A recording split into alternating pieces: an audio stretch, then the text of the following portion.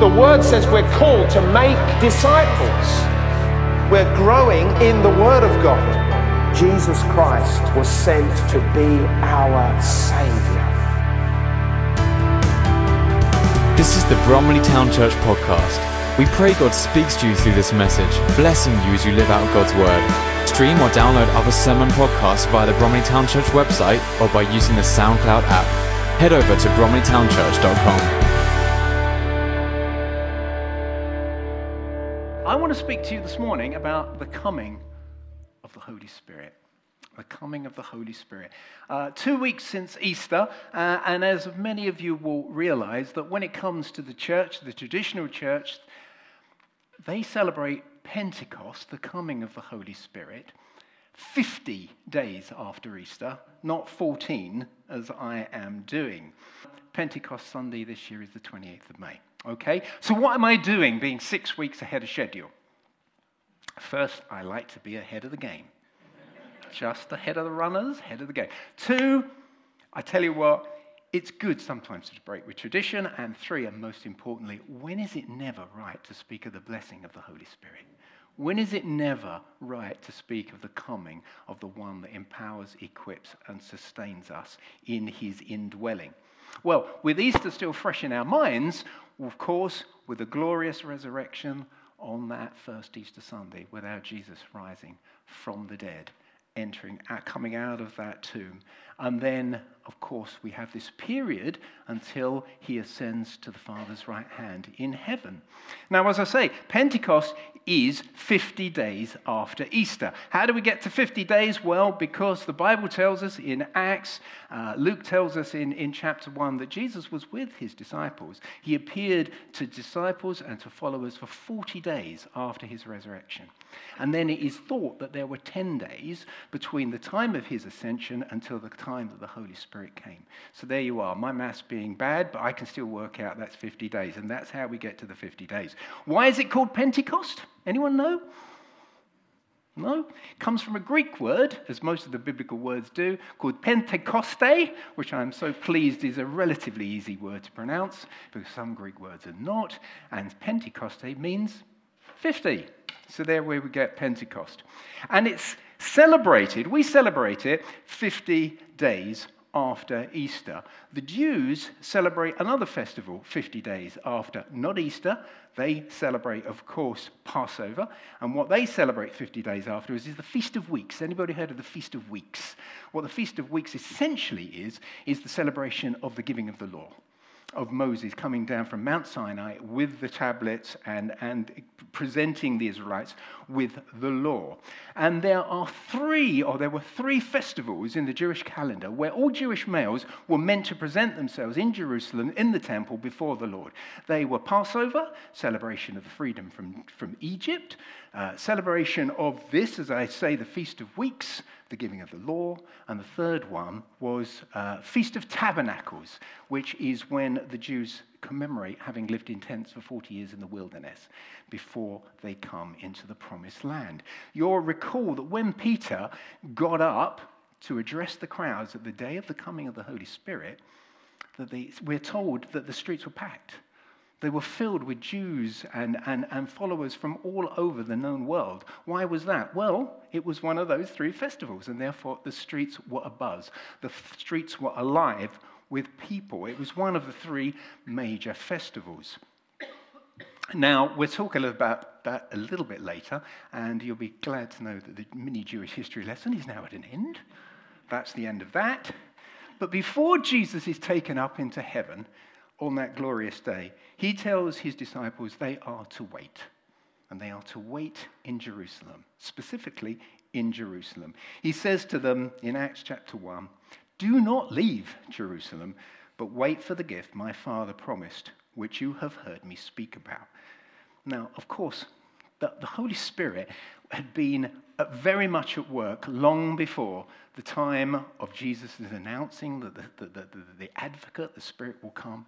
We know that Jeremiah spoke way back, that there will come a time when the people would know the Lord, and the Spirit would have, therefore, his laws, God's laws, written on their hearts.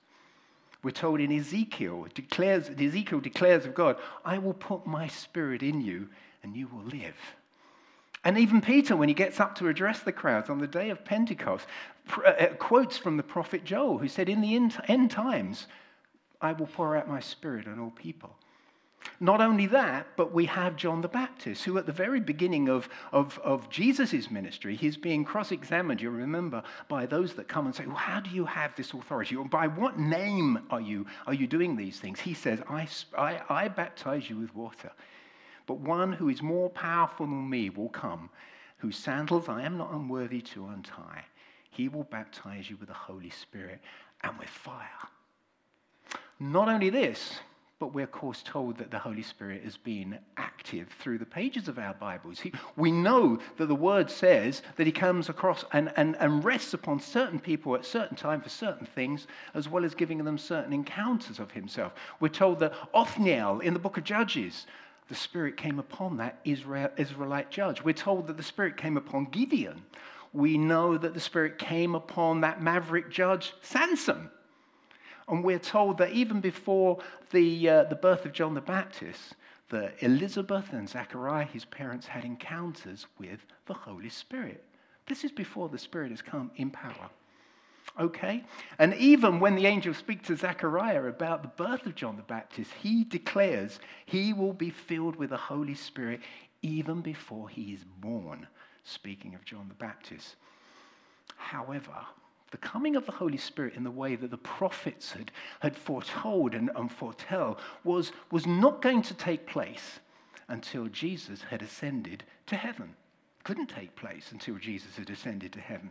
Why is that? Because the full mission, the Holy Spirit is present, but the mission of the Spirit cannot begin properly until the full mission of Jesus Christ the Son has been completed.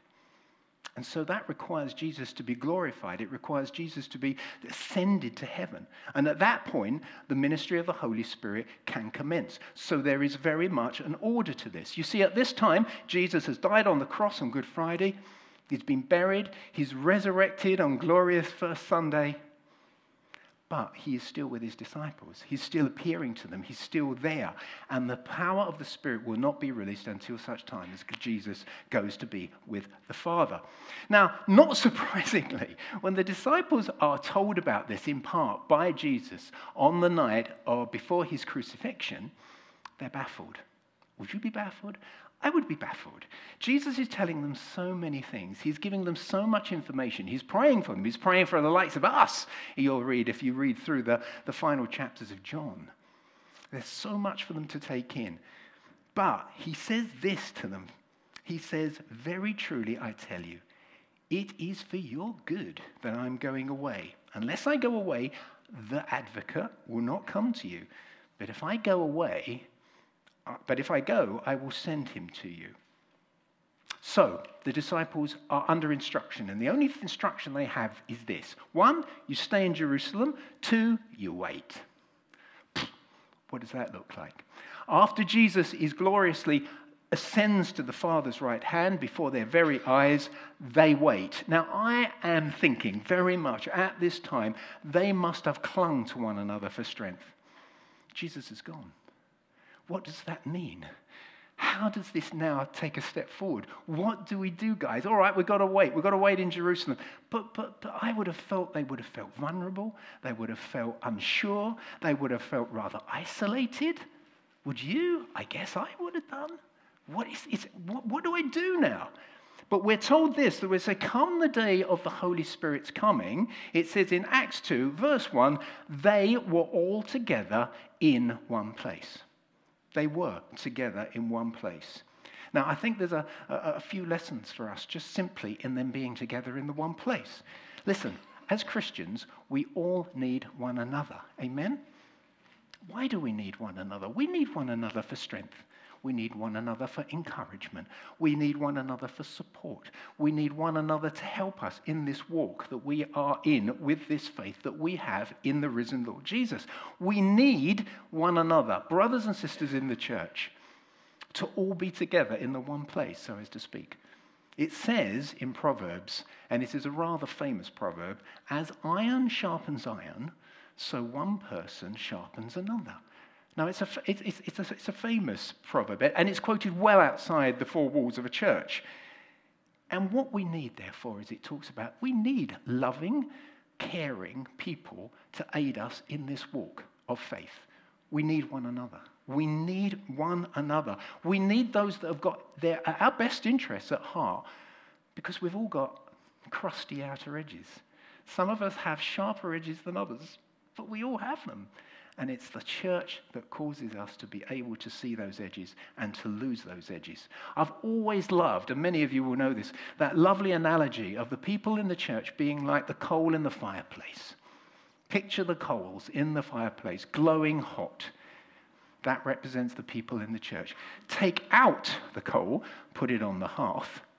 How quickly it loses its heat and starts to darken down. And then if you take the tongs and put it back in the fireplace, how quick does it radiate its heat again? A wonderful analogy. Do you see, there is no model in the Bible for Christians going it alone. There is no model for the maverick. There is no model. Because why is that? It's because Jesus has the church in mind and wants us to be part of the church. So when you get those people go, I have a faith, but there is no perfect church. I'll do my own thing, thank you very much. There's no model for that. There's no model for that in the Word.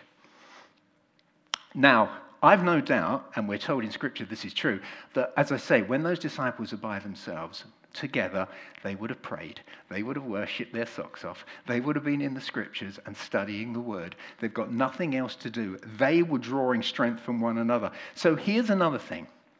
Of course, we spend most of our time praying alone. We're in our homes, wherever we are, choosing to pray. We spend most of that time alone before the Lord. But there are great need of praying with one another. Why do I say that? Because when we pray with one another, we're encouraged by one another. Our prayer language grows. Why? Because I hear the prayers of one another. Not only that, but we're encouraged generally when we're together. We find a greater sense of unity, a greater sense of purpose when we're praying together. There is a unifying thing about prayer. And the other thing that the disciples were doing were, and this is the thing that Jesus told them to do, they were waiting. They were waiting for the advocate. How long did they have to wait? No idea. Could be a day, could be a week, could be a month, could be a year. They don't know. They've not been told that. The advocate, what does the advocate look like? Is he going to knock on the door? I'm the advocate. What does it look like? They have no idea. Do you find waiting easy? I don't. I hate waiting. In anything. If I see a queue, Gale's just open around the corner. If I see it, nope, I'm not going there. It's a queue. I hate queues. If I've got a need, I want it met now. If I've got a hurt, I've got an ache, I've got a pain, I want it sorted, and I want it sorted now. And that is the life of the Western culture. Would you agree? I think it's true of humanity, but it's certainly true of our culture. I don't like waiting. Absolutely not. And I think even as Christians, if we don't get what we're looking for, if we don't get what we think God should do for us, we are prone to blaming God. You don't care for me. You don't understand my situation. You don't really have a heart for me. But what God might be doing through those times, through those testing times, through those trying times, sometimes those confusing times, he wants to say, look at me. Concentrate on me. Focus on me. Not the quick fix, me. So there is something in the waiting. So, to be together, to be in the church, to be serving in the church, to be praying alone, praying with others, to be reading the Scriptures, to be in the Word, to be very much trusting in God as you wait for him to move in your life. These are the ways that we attract the power of the Holy Spirit. Amen? Okay, right.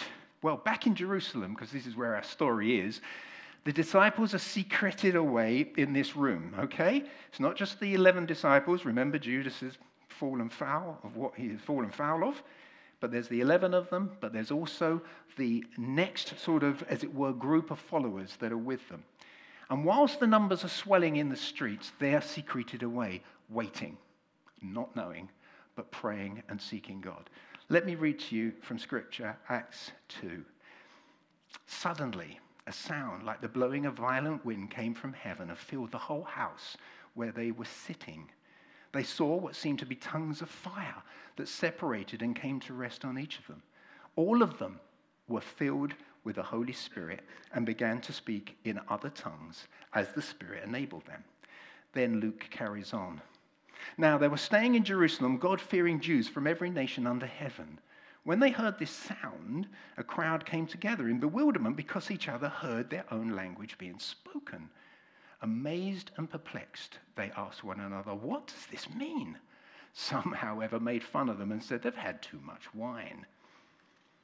Verse 2 says that a sound like the blowing of a violent wind came from heaven. The Hebrew word for spirit is ruach. Ruach, R-U-A-C-H, and it means breath of God, the wind of God. Do you remember how the Spirit was hovering over the waters, it tells us at Genesis, ahead of creation, bringing life? Do you remember in that famous 37th chapter of Ezekiel, the Valley of the Dry Bones, how God summoned the Spirit to breathe, that the dry bones took on flesh and became life? Do you remember how Jesus, in that midnight or that late night meeting with Nicodemus, the Pharisee who was wanting to know more about this Jesus and his ministry, spoke of the Spirit being like the wind? You don't know where he's going, you don't know where he's been, but he blows and he wills as he sees fit. Or how Jesus breathed on the disciples in John 20:22 in a foretaste of saying, "Receive the Holy Spirit." Remember, John the Baptist said, "He will anoint you with the Holy Spirit and with fire." The Spirit brings life. Now, these needy but very faithful disciples had waited, they'd prayed, they'd stayed in Jerusalem, but now was the time. Now was the hour. And Luke tells us that this wind, this breath, had the sound of a violent wind, not a gentle breeze, a violent wind. And it filled the whole house where they were sitting. And I always smile when I read this voice, because if I was amidst in this room, I wouldn't be sitting. I think I'd be on my knees or gloriously praising God. But anyway, they were in this house. Do you remember how Elijah, when he was before God on the mountain, the wind blew and it shook the mountainside. It tore the mountainside. But we're told then God wasn't in the wind. He was in a gentle whisper that followed the wind. Not so today. The violent wind is here. And the Ruach of God, the Spirit of God, has come upon these needy guys, and he's come to bring vitality. He's come to bring energy. He's come to bring strength. He's come to bring purpose and zeal and passion and heart. He's come to bring courage and boldness. That's what our Holy Spirit is doing. And then, and the Spirit and He, and it is a He, it's not an it. He's the third person of the Trinity, Father, Son, and Holy Spirit is a He, okay? And rested on them, it says, as tongues of fire. What does fire do? Many things, but the one thing it does, it burns up. It consumes everything in its path. We know that, don't we? The Spirit comes to remove dross, to remove rubbish. You'll know that in a smelting process where gold or silver, it's put in a furnace and it's heated so ridiculously high that the actually gold or the silver melts and the impurities float to the surface. That's called the dross. That's where we get the word dross. It's skimmed off. What happens then? The gold and the silver is that much more pure. The Holy Spirit comes to get rid of the dross in my life, in your life, to remove the rubbish, to remove all that stands in the way of you and me becoming who Jesus wanted to be, followers of Him. And the Spirit also brings cleansing, healing of hurts. He brings guidance, He brings encouragement, He brings empowerment. Another thing that fire does is it warms. It warms. What did Peter do on that night that Jesus was crucified? He was drawn to what? A fire. to warm himself by love. Oh, fire warms. We all know that. What does the warmth of the Holy Spirit do in your life? It makes you different. It means that you are warm. You're able to give. You're able to forgive. You're able to love. You're able to prefer. You're able to serve. What, in your own strength? No, in the power of the Holy Spirit. So that we might be what Jesus has called us to be, cities on a hill. What? So that all the glory can go to me? Look at me, guys. No.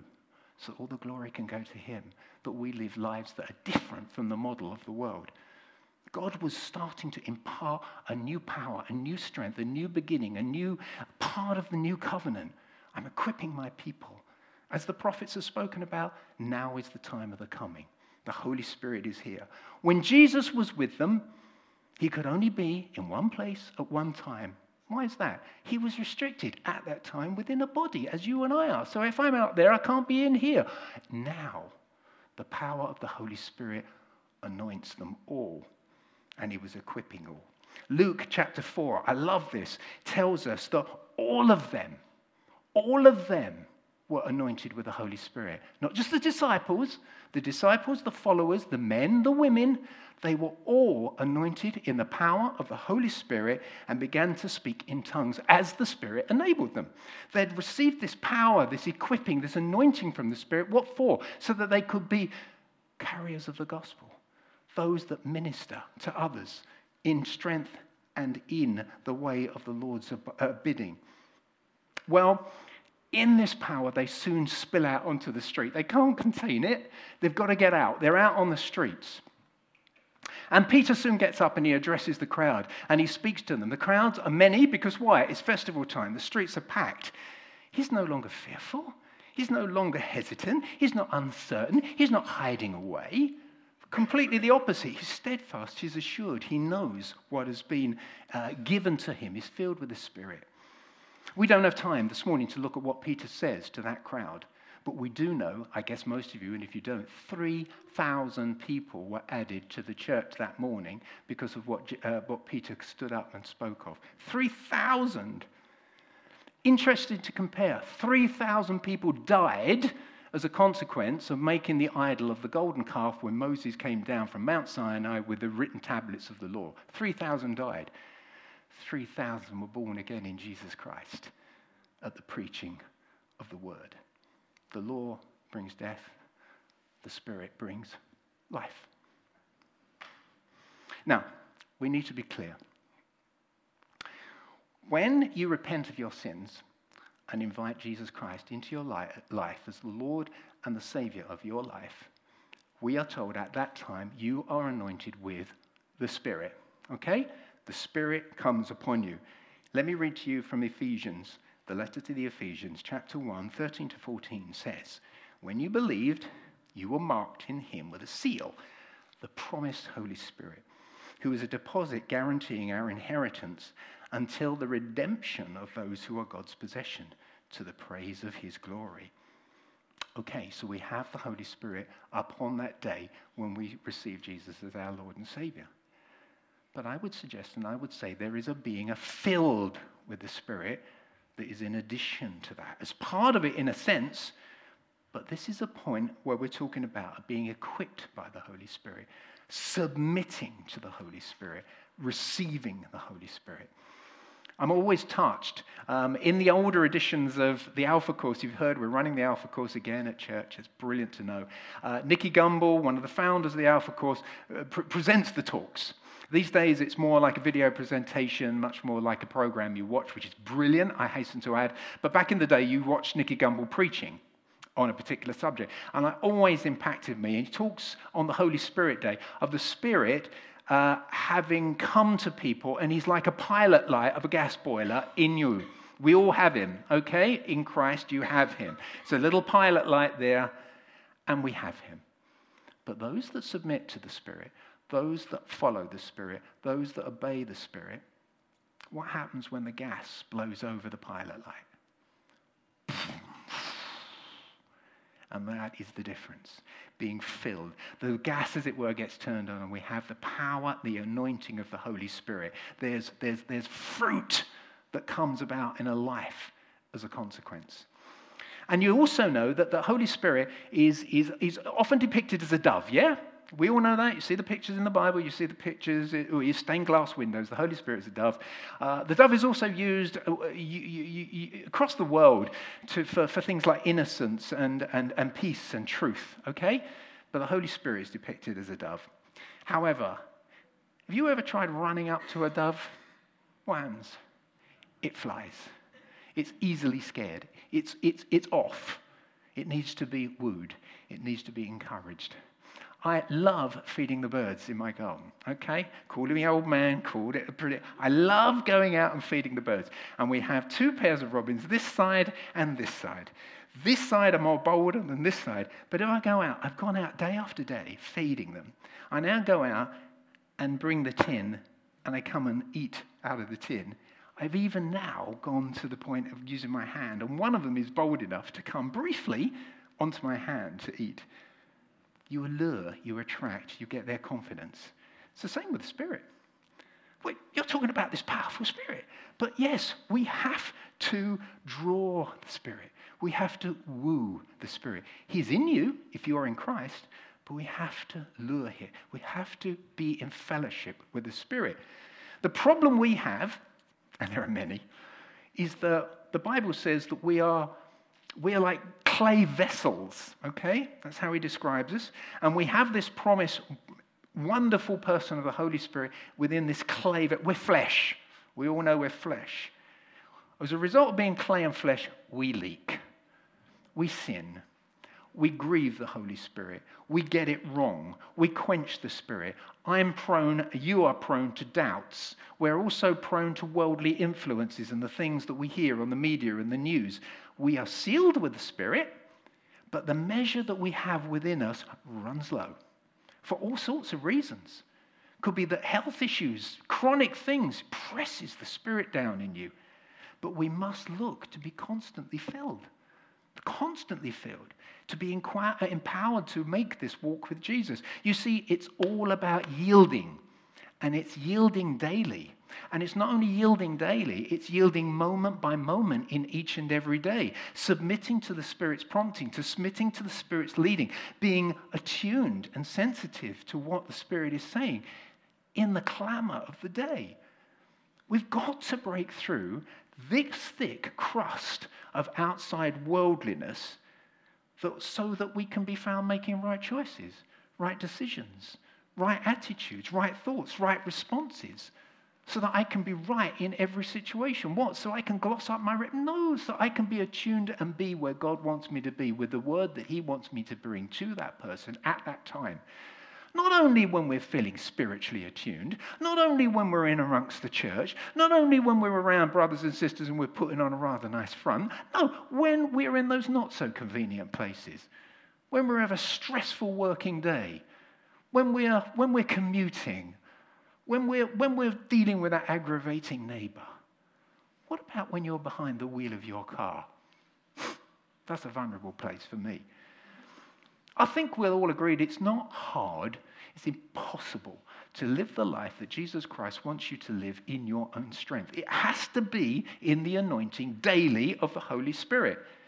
Listen, I'm going to say it again. If you have repented of your wrongdoing, if you believe in Jesus Christ, if you asked him to be in your life as your Lord, as your Savior, you have the Holy Spirit living within you. That is what he said. He is a seal, sealing you for your future inheritance. That's what the word tells us. So we do have this truth. We do have this indwelling. We do have this seal. We do have this pilot light, as it were, living within us. That is what the word tells us. But what we seek to do is to walk with the Spirit, to be guided by the Spirit, to be prompted and led by the Spirit, to call upon the Spirit, and most of all, to obey the Spirit. Oh, no, it's inconvenient, Lord. No, not right now. Listen, we need to be pressed down, shaken, overflowing with the Lord's anointing and his power, to be full, to be charged with the Spirit, not the flesh. Our Christian bodies are like a bottle of water. Picture just simple, a bottle of water. All right, picture this glass. There we go. I didn't bring it up for purpose, but it'll serve. It's got some water in it. Let's call that our bodies. Let's call that the Holy Spirit. Is it full? Is it full? No, it's not full. It's got some in it because the Holy Spirit's in you. But there is room for more. There is room for a lot more in you and in me.